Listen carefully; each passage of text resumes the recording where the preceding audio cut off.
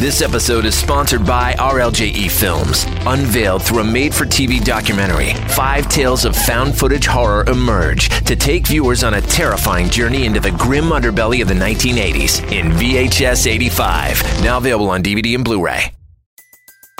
Everybody in your crew identifies as either Big Mac Burger, McNuggets, or McCrispy Sandwich. But you're the Filet-O-Fish Sandwich all day. That crispy fish, that savory tartar sauce, that melty cheese, that pillowy bun. Yeah, you get it. Every time. And if you love the Filet-O-Fish, right now you can catch 2 of the classics you love for just $6. Limited time only. Price and participation may vary. Cannot be combined with any other offer. Single item at regular price. Ba-da-ba-ba-ba. Welcome to the Bloody Disgusting Network. Please join me in welcoming and thanking new patrons: Sharif Tariq, Joe Seltzer, Mimi Johannes, and Janella Reno. All of our patrons get immediate access all Sunday and Wednesday productions early and commercial-free. The reward tiers go up from there to include instant access to over 500 stories and counting, not to mention the 4 new stories added every week. And if you sign up for the yearly membership, you get 12 months for the price of 11 as a special thanks. To see how you can support the podcast, please check out the donation tiers at patreon.com/creepypod. And a quick announcement to the horror writers in the audience. We're currently looking for some campfire stories for the show. Specifically, the kind of stories you'd tell around the campfire. Single narrator, not a lot of back and forth dialogue. You know, like a ghost story you'd tell around a campfire. The word count can be anywhere between 1,000 and 5,000 words. When you submit, just make sure to add campfire story in the subject line. Stories about camp, camping, the woods, local legends, stuff like that. Also, don't forget to check out how the submission process works at creepypod.com/submissions. And if there are those out there that have a story about, say, Halloween, October, pumpkins, scarecrows, or trick-or-treating, feel free to start sending those in now, too. Same word length requirements, also ideally single narrator. Just add 31 days of horror in the subject line. It'll be here before you know it. Now...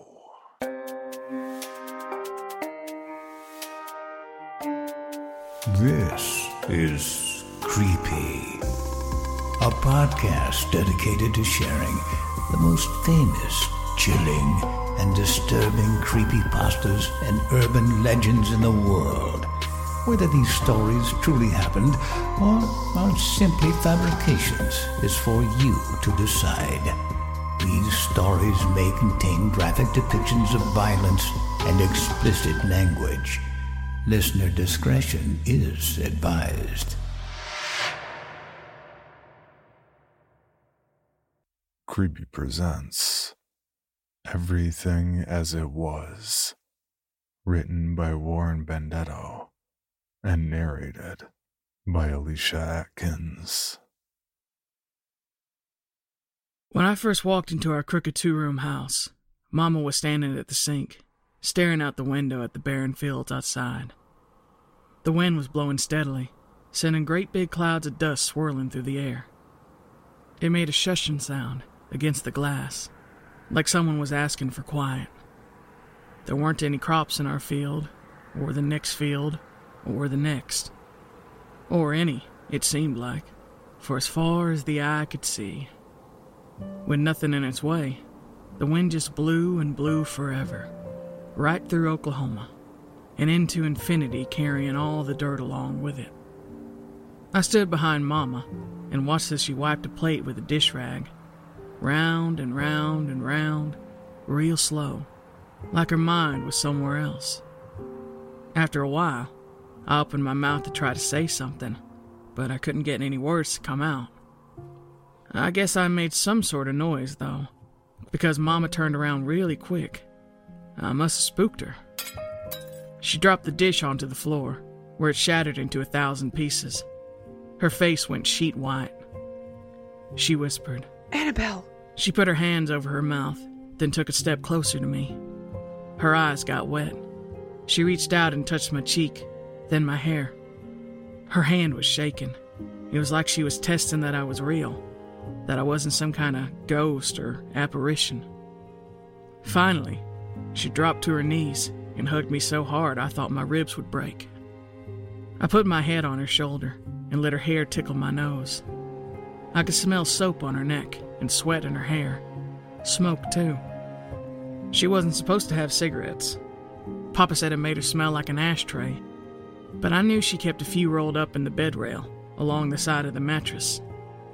She'd sneak a quick puff or two out on the back steps sometimes when Papa wasn't around, blowing the smoke sideways into the wind, then snuffing the cigarette out on the side of the house and tucking the leftover stub into the seam of her apron.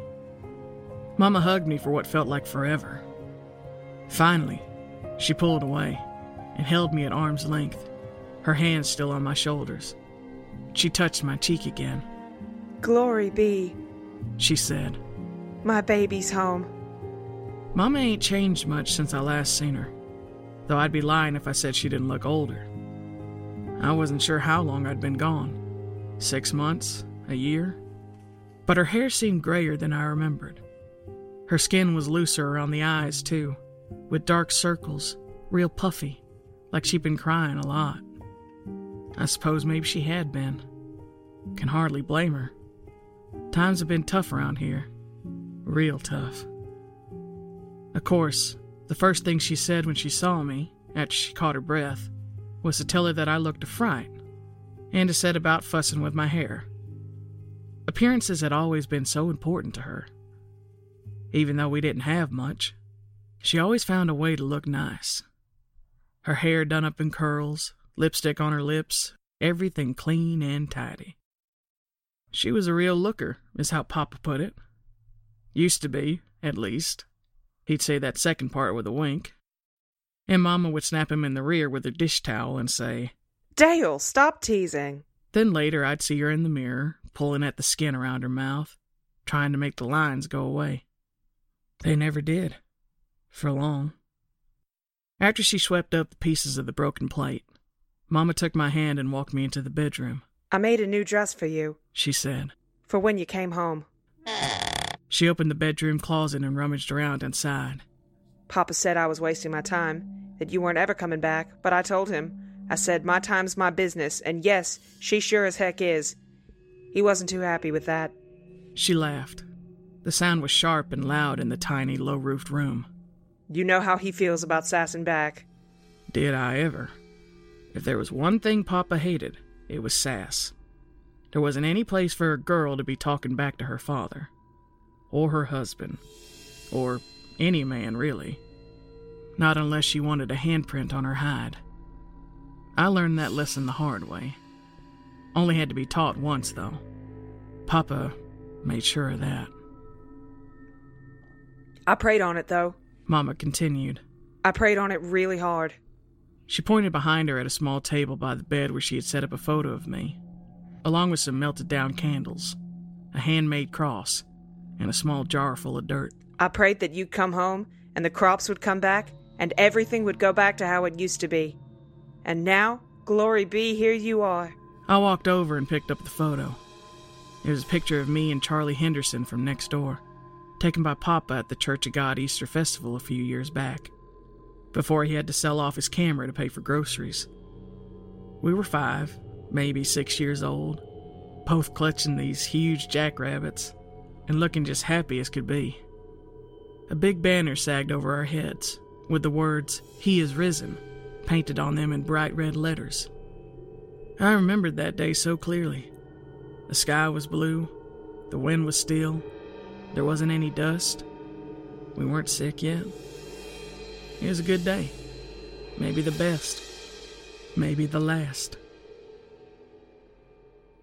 Pretty soon after that day, the dust storm started. Black blizzards was what people called them. They'd come across the sky like a towering black ocean wave, as far and as high as the eye could see, just waiting to crash over us and wash us clear off the earth. Except, instead of water, these waves were made of dirt. When they hit, the dust was so thick that we could hardly breathe.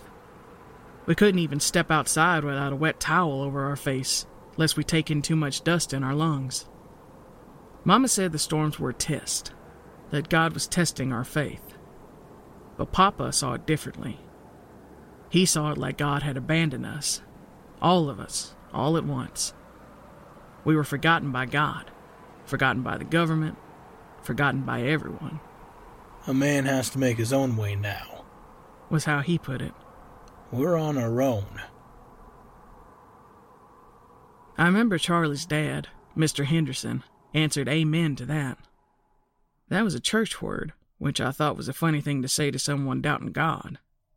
But maybe that was the point. Before long, people started getting sick, coughing, spitting up black phlegm. Dust sick, they called it. Babies and old people had it the worst. It got the Miller twins down the road first, one, then the other a few days later. Then it took old Mr. Kelfman, and also Mrs. Robinson from the grocery in town. Soon, even strong men like Calvin White and Tom Fratz were laid up. Their breathing sounded like rusty nails in a shaken tin can. Not everyone who got dust sick died, but the ones who didn't coughed so bad, they wished they would have. While we were hunkering down during one of the storms, I asked Papa why everything had gone so bad so quickly. He said we were in a depression and that nobody could fix it, not even Mr. Roosevelt. That scared me because if the president couldn't fix it, who could? I wasn't expecting an answer, but Mama gave one anyway. The Reverend, she said. Papa snorted out a bitter laugh, then spit into a jar. Some reverend. Man ain't even got a church. Papa was right. The Church of the Resurrection was nothing more than an old tent, with a bunch of wooden benches and a raised-up stage in the front. The Reverend preached from behind an altar made of bushel baskets, with an old door laid across them. That was part of what Mama liked about him, though. He didn't need a big building like the Church of God did. It means he's humble, she said. He's regular, just like us.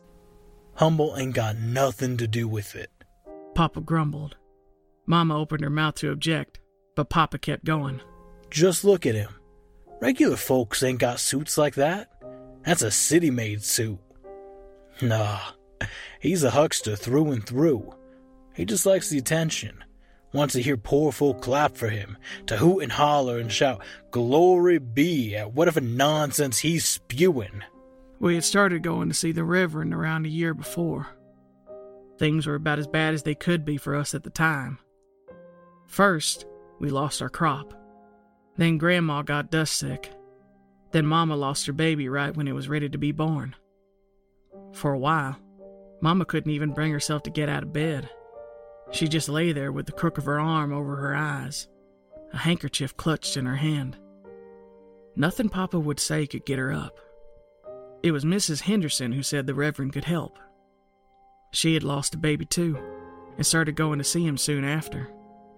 She said he was really something special. Said he claimed he could do miracles.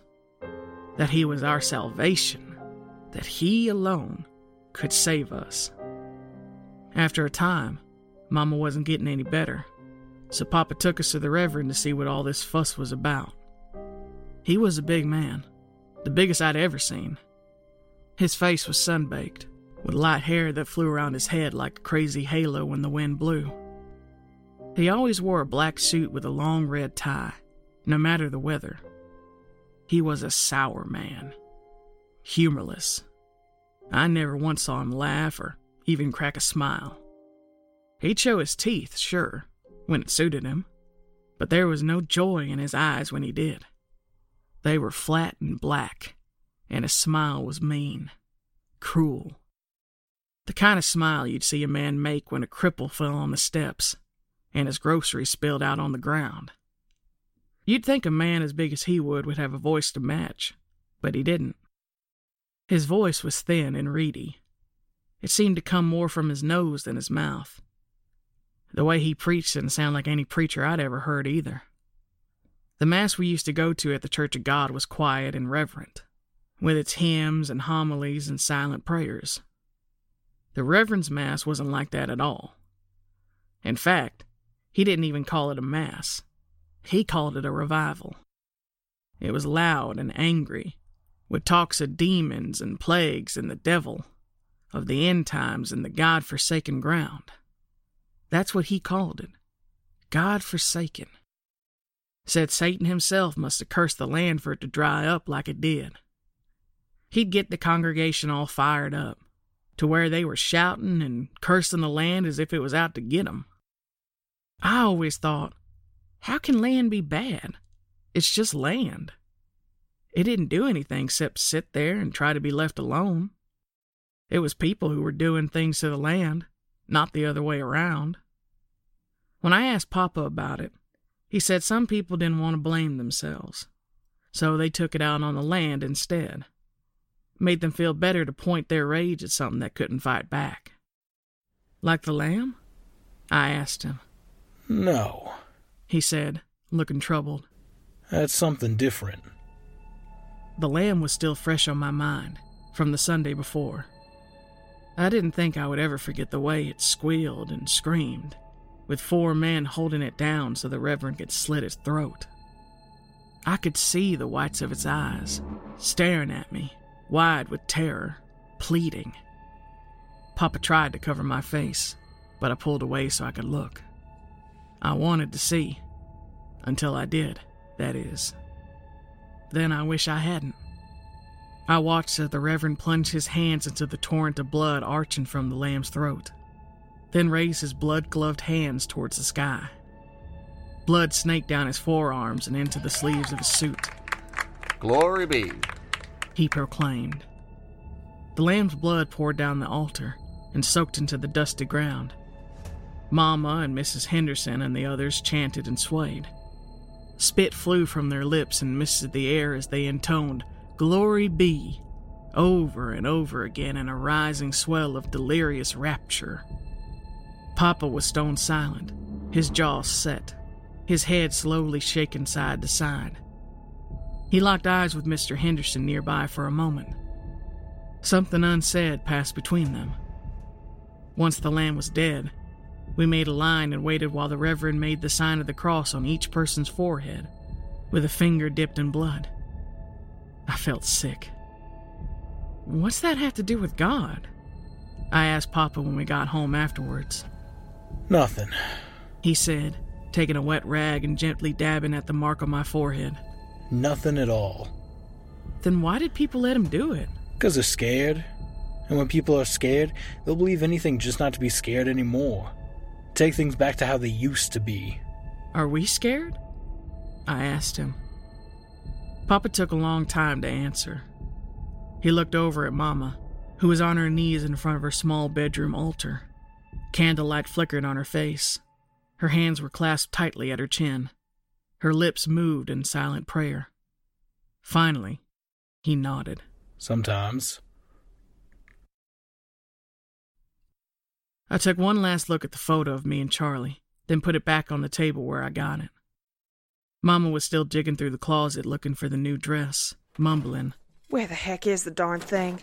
And, "If he threw it away." Finally, she gave up searching the closet and went to look for it in the big trunk at the end of the bed instead. Wax from the melted candle was pooled and dried on the table's scratched-up wood. I scraped at some of the wax with my thumb, then picked up the handmade cross and turned it over in my hands. It had been crafted by one of the ladies at the Church of the Resurrection. The tips of the cross were stained a dark reddish brown, dipped in the blood of the sacrificial lamb. I guess that was supposed to make it holier somehow. Consecrated was the word the Reverend used. Papa changed it to a different word, though, under his breath. Desecrated was what he called it. The Reverend preached that the road to resurrection was traveled on our knees. He said if we prayed hard enough, then God would bless the ground, and the crops would rise from the dirt, just like Jesus did. Our old life would be restored. Everything would be as it was. As it was, again it all shall be, I thought, remembering the line from the prayer Mama made me say every night before bed. The fallen shall rise, the lost shall be found, the taken shall be returned. Glory be to the God of the grain. Praise to the Prince of the fields. Amen. That was why Mama took to praying all the time, why she had Papa build a little altar beside the bed. She brought in a jar of dirt from the field, along with the blood-stained cross and the candles, and made her own little place of worship. The picture of me and Charlie wasn't there at the time. She must have added that after I left.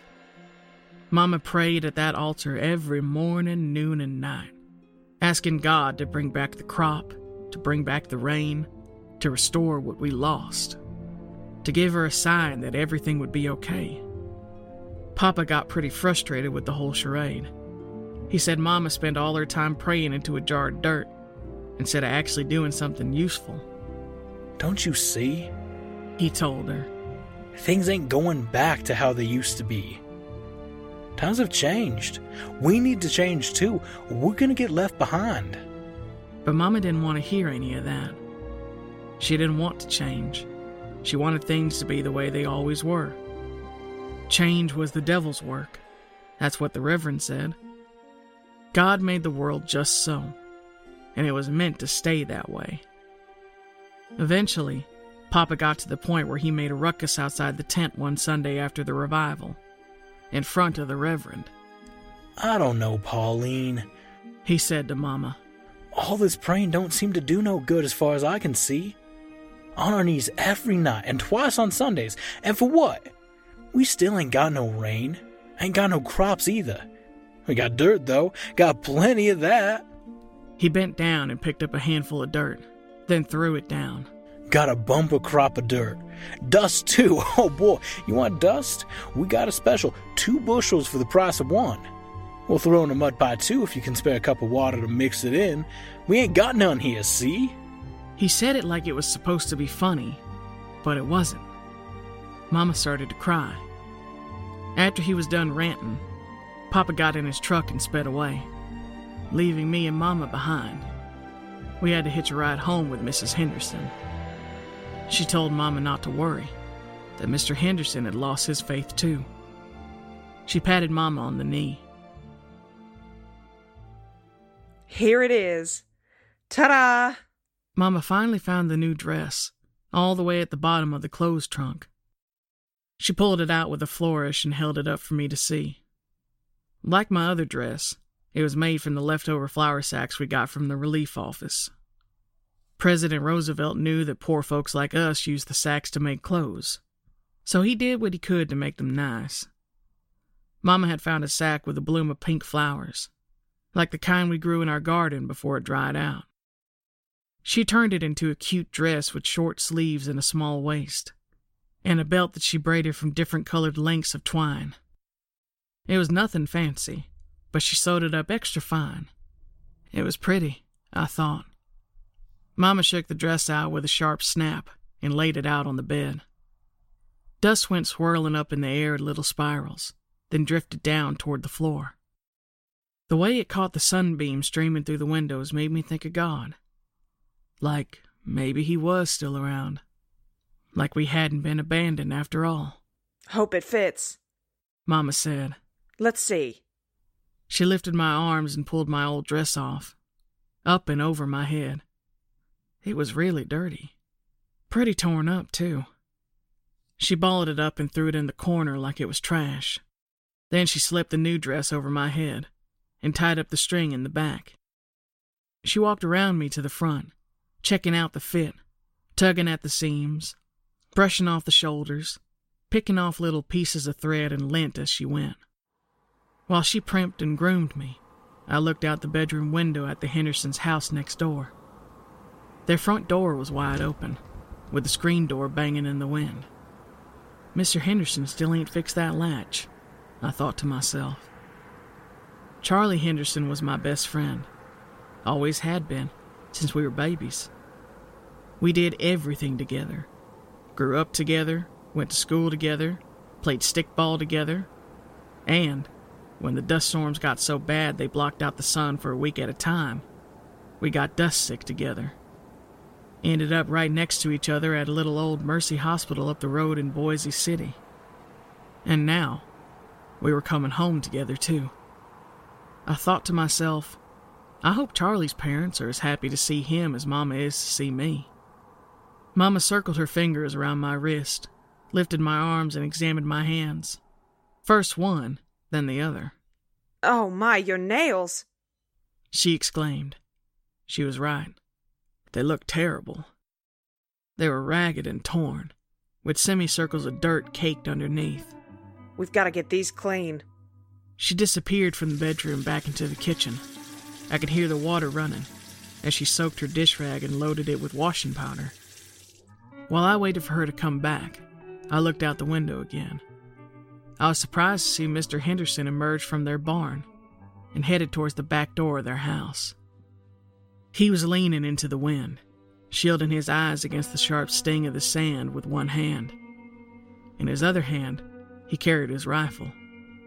He threw open the back door and disappeared inside. Mama came back into the room, her dish rag dripping a trail of soap bubbles along the floor. She wiped the grime from my hands and cleaned my nails, then straightened up and took a step back. Her eyes got all teary. Glory be, look at you, she said. You look so pretty. Then she took me by the shoulders and turned me around to face the mirror so I could see for myself. I stared at my reflection in the dust-streaked glass. I didn't feel pretty. The skin on my face was the color of dead leaves. It was dried and tight on my skull and split in some places, exposing dull white bone underneath. There was a hole in my cheek where the teeth showed through, and a sunken black crater where one of my eyes used to be. I didn't have a nose. Half my lips were gone. I tried to say something, but my jaw wasn't working right. It just hung wide open and a little bit sideways. That's how I could see that I didn't have a tongue. As I stared at my ruined face, I could hear screams coming from the direction of the Hendersons' house, followed by gunshots. I started to get worried. That ain't good, I thought. I hope Charlie's all right. I watched in the mirror as Mama took her wood-handled hairbrush and tried to brush through the mats in my hair. She was doing her best, but the bristles kept getting stuck. After a few tries, she gave up and put the brush down on the dresser. It had big clumps of hair in it, with ragged strips of rotten skin still attached. Undeterred, she gathered up what hair I had left on my head and started weaving it into a braid instead. Suddenly, the floor shook under my bare feet. Heavy footsteps thudded across the front porch of our house, followed by the familiar squeak of the front door opening. A few more footsteps, inside the house now. Then Papa threw open the bedroom door. He stopped dead in his tracks. His face went as gray as the Boise City Post. Mr. Henderson entered behind him, still carrying his rifle. Red-black flecks of blood were peppered across his cheeks and neck and were splattered down the front of his wide undershirt. His expression was grim. Mama primped up the dress around my shoulders, then turned me around to face my father.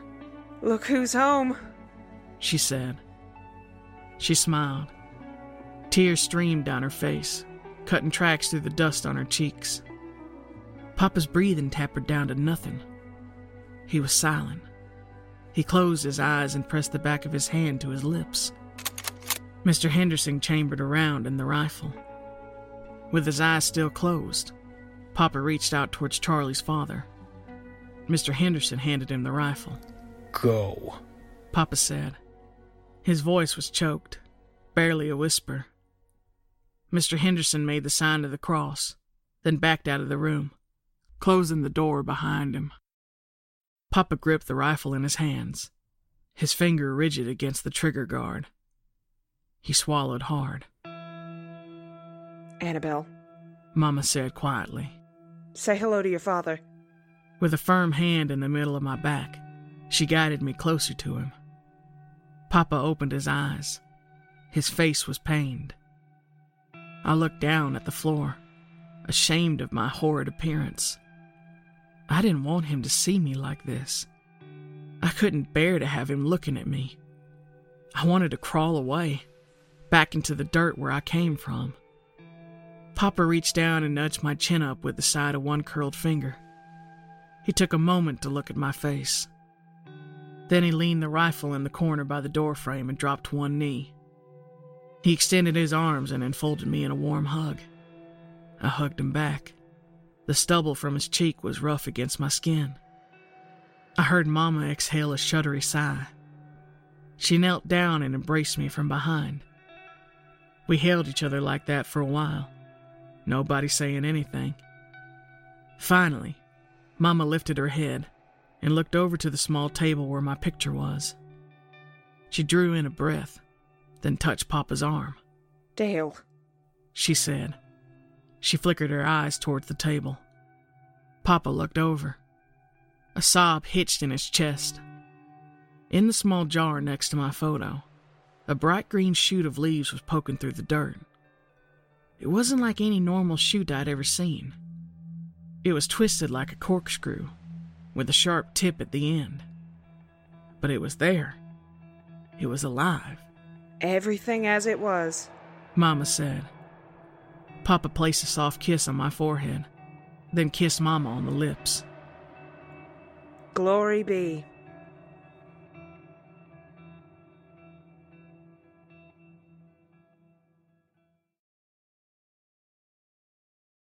Hello, Bill Band here from the All 80s Movies podcast to tell you about Factor Meals. Eating better is easy with Factor's delicious, ready-to-eat meals. Every fresh, never-frozen meal is chef-crafted, dietitian-approved, and ready to go in just 2 minutes. You'll have over 35 different options to choose from every week, including Calorie Smart, Protein Plus, and Keto. Also, there are more than 60 add-ons to help you stay fueled up and feeling good all day long. Get as much or as little as you need by choosing your meals every week. Plus, you can pause or reschedule your deliveries anytime. We've done the math. Factor is less expensive than takeout, and every meal is dietitian approved to be nutritious and delicious. What are you waiting for? Get started today and get after your goals.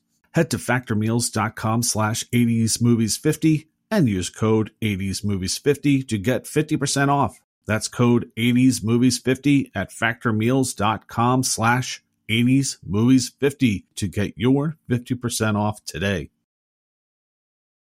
Waiting on a tax return? Hopefully it ends up in your hands. Fraudulent tax returns due to identity theft increased by 30% in 2023. If you're in a bind this tax season, LifeLock can help.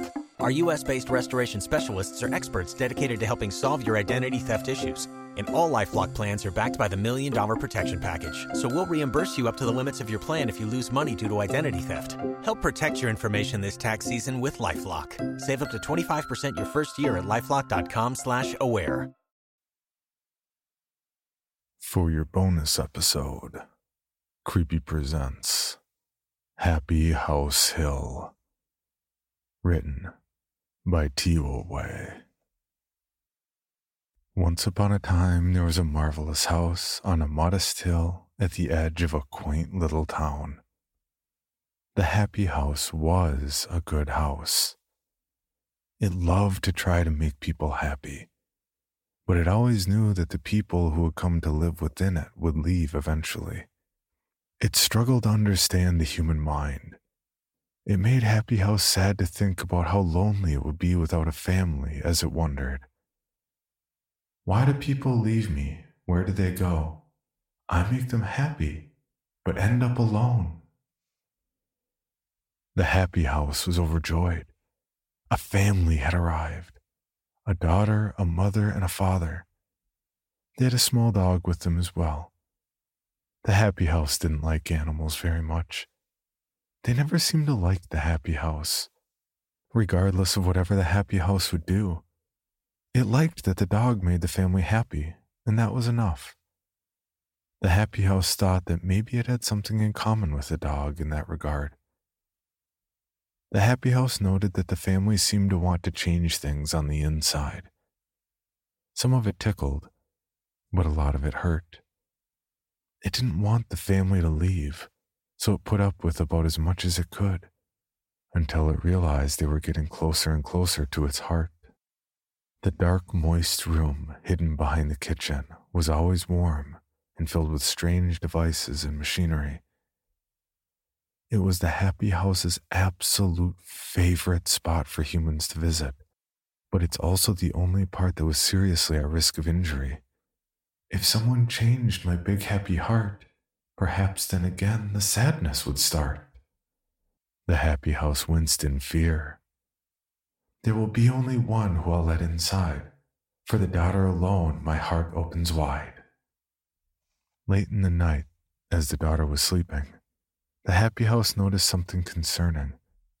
The parents were awake in their room, panting and moaning, struggling to situate themselves properly, struggling to sleep. The happy house knew it had to stop whatever was happening to them, for this obviously couldn't make them happy. I know the way to help them relax. The shelf shall fall swift as an axe. No sooner did the happy house come up with the idea than the shelf fell, connecting with the father's head, putting him instantly to sleep. The mother seemed ecstatic. She screamed with joy and hopped out of the bed. She hurried to the phone and began to contact someone. It's obvious that she was so thrilled she had to share the news. The father never had trouble sleeping again. For several weeks, the happy house was so thrilled. The mother and daughter rarely left. The father didn't do much. He had plenty of strange beeping machines around him now. He really liked sleeping. I truly excelled. I've never seen someone sleep half as well. The happy house praised itself. It was worried that it hadn't done well at first because the mother, daughter, and sleepy father all left in a strange white vehicle. But they came back, and it's never been happier. The daughter had found the entrance to the heart shortly after they returned. She certainly liked to spend time there, and this pleased the happy house to no end. She'd often crawl into the lower cabinet beside the fridge. The happy house would then shift the wall to let her in. It could tell that she felt safe there. With the father enjoying his rest so much, the daughter and mother went to see him less and less.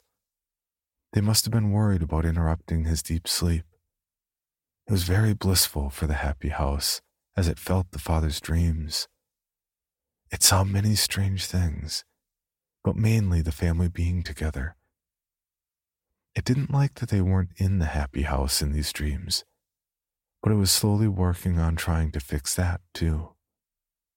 Today's a sad day. I feel like I'll cry.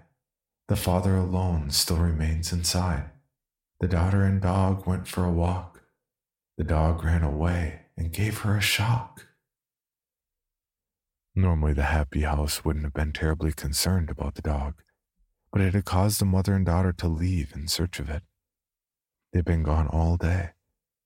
The happy house knew it had to do something to bring them back, but it couldn't think of what. As the hours passed, it dawned on it. It truly is rude to interrupt rest, but waking him now would be for the best. The father rose, confused and weary. He had a strange vacancy in his thoughts. The happy house had never been this connected to a human before. It was truly a delight to know their mind. It bade the father to go outside and look for the place where the dog's got to hide. It didn't take long for the father to find the dog. It grabbed it tightly by the collar. The dog began barking loudly. The happy house knew the animal was causing far too much distress for the poor family, so it had to get rid of it. As the father gripped tighter, trying to stifle the dog's barks and whimpers, the happy house saw the mother and daughter running over. The dog slipped free to the father's surprise and ran off into the surrounding trees. The daughter was all too happy to greet the father and hopped into his arms. This is exactly as it should be. The dog's better too, having been freed. Everything seemed to be coming back into place for the happy house, but it noticed the mother hadn't greeted the father yet. Instead, she looked off in the distance to where the dog had run. For some strange reason, the happy house could see something through the father's eyes, something it couldn't see on its own. The mother was not happy. She was concerned. Time went on and the daughter was happy. The mother seemed happy too for a while. It was strange though. Now that the happy house could connect with the father, things seemed different through his eyes. The happy house could tell the father what to feel, so he was usually happy. But for some reason, he had the strange desires that the happy house couldn't quell. The happy house also noticed through the father's eyes the mother wasn't truly happy. There was something missing. It studied the family for some time, trying to understand the father's thoughts. It even slowly began to understand the strange noises that the daughter and mother would make. It seemed they were concerned that the father wouldn't make the same noises anymore. One day the mother made it clear that she wanted to live elsewhere. She wasn't happy in the house. The memories of the mother and father tossing the night of the father's long sleep came into its mind. What can I do? I've given so much. Maybe she misses the father's old touch? The father began to have a strange sort of excitement. Perhaps she felt the same way. It made the father head to the bedroom where the mother was packing her things. Grab the mother, she needs your love. If she tries to resist, just give her a shove. The father mindlessly obeyed. He pushed her onto the bed and she yelled and wriggled about. The happy house felt strange.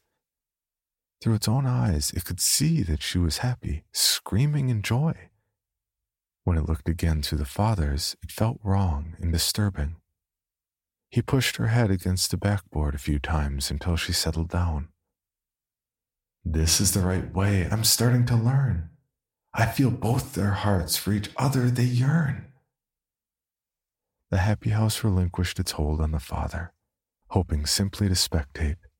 It couldn't help but notice the daughter had quickly run to the cabinet and was entering the heart. She must be so happy her parents are reuniting. The father stood blankly over the bruised, naked mother on the bed.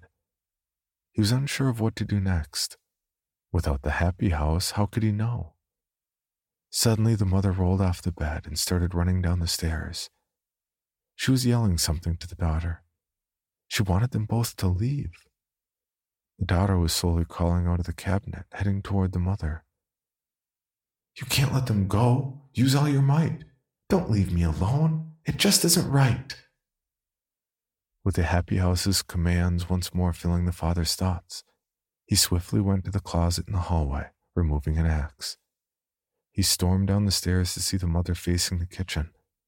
She reached for the daughter's arms, but the father's axe was too quick. It had been firmly planted in the mother's skull, handle protruding outward as if lodged in a stump. The happy house no longer felt her at all. The daughter screamed, tears running down her face. She turned back to the kitchen and fled to the heart. The happy house, for the first time, could tell the daughter was scared. It could feel the terrible flood of negative emotions sympathetically through the father. The mother is gone, sad as it is. Go comfort your daughter. At least she still lives. The father grunted in acknowledgement of the happy house's new command. The first sound of sentience since his coma. With a firm stride, he headed into the kitchen. As the footsteps closed in nearer and nearer, the daughter scrambled for an escape. She began yanking clusters of wires, clawing at the walls and pulling at stray pipes. The happy house started to writhe in agony. The foundations began to shake. Stop her now, at any cost. She's harming my heart, our paradise lost. With no hesitation, the father swung the axe into the wall again and again. He was able to see her through the gap. She screamed even louder, banging on some strange infernal machinery inside. The father hacked and hacked. The happy house began to feel weak. It tried to issue one last command to the father. I'm losing my hold, but I can't let you free. If I lose my strength, you'll be a host to me. The fog had now cleared. Thoughts had returned. Terrible pictures in his mind burned. He questioned his brain. Is this all real? He struggled with what and how he should feel. My thoughts are riddles. Why do they rhyme? The happy house voice then chimed in his mind. With the last that I am, now we are one. Don't be troubled by what we have done. The man saw his daughter's mangled remains. What have I done? He cried out in shame. One final idea, he knew it his own. I'll burn it all down, this demonic hell home. He gently blew out the pilots and cranked all the knobs on the oven. After closing the kitchen door and windows, he shifted through a drawer, finding a matchbook. The man sat down, no longer a father, no longer a husband. A deranged cadence of protesting thoughts assaulted him as he waited. He could smell the gas building. He felt lightheaded. Don't continue. You know not what you do. We'll start again, afresh, anew. I've killed my family. I can't comprehend. This is the way. Together we end, he said aloud as he struck the match. Still to this day in the locals' renown, go to the woods by the edge of town. You'll hear shrill screams, smell smoke and fire. No one around will call you a liar. If you go up, be ready to pray.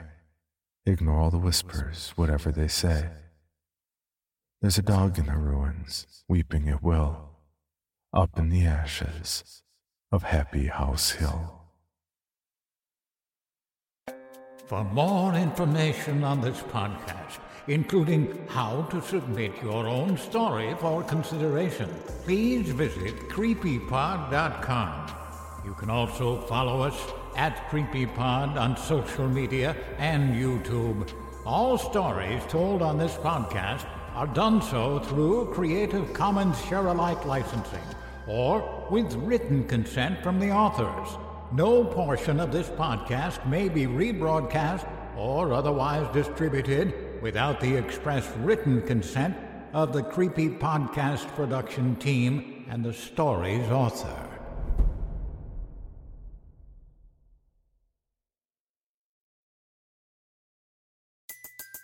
Everybody in your crew identifies as either Big Mac Burger, McNuggets, or McCrispy Sandwich. But you're the Filet-O-Fish Sandwich all day. That crispy fish, that savory tartar sauce, that melty cheese, that pillowy bun. Yeah, you get it. Every time. And if you love the Filet-O-Fish, right now you can catch two of the classics you love for just $6. Limited time only. Price and participation may vary. Cannot be combined with any other offer. Single item at regular price. Ba-da-ba-ba-ba. Item number SCP-5186. SCP-7160. SCP-7533. Object Class Euclid. Keter. Safe. Special Containment Procedures. Spreading across the hemisphere and kicking up vast amounts of ash and dust. The only thing I could hear was 7219 laughing. Do you remember your name?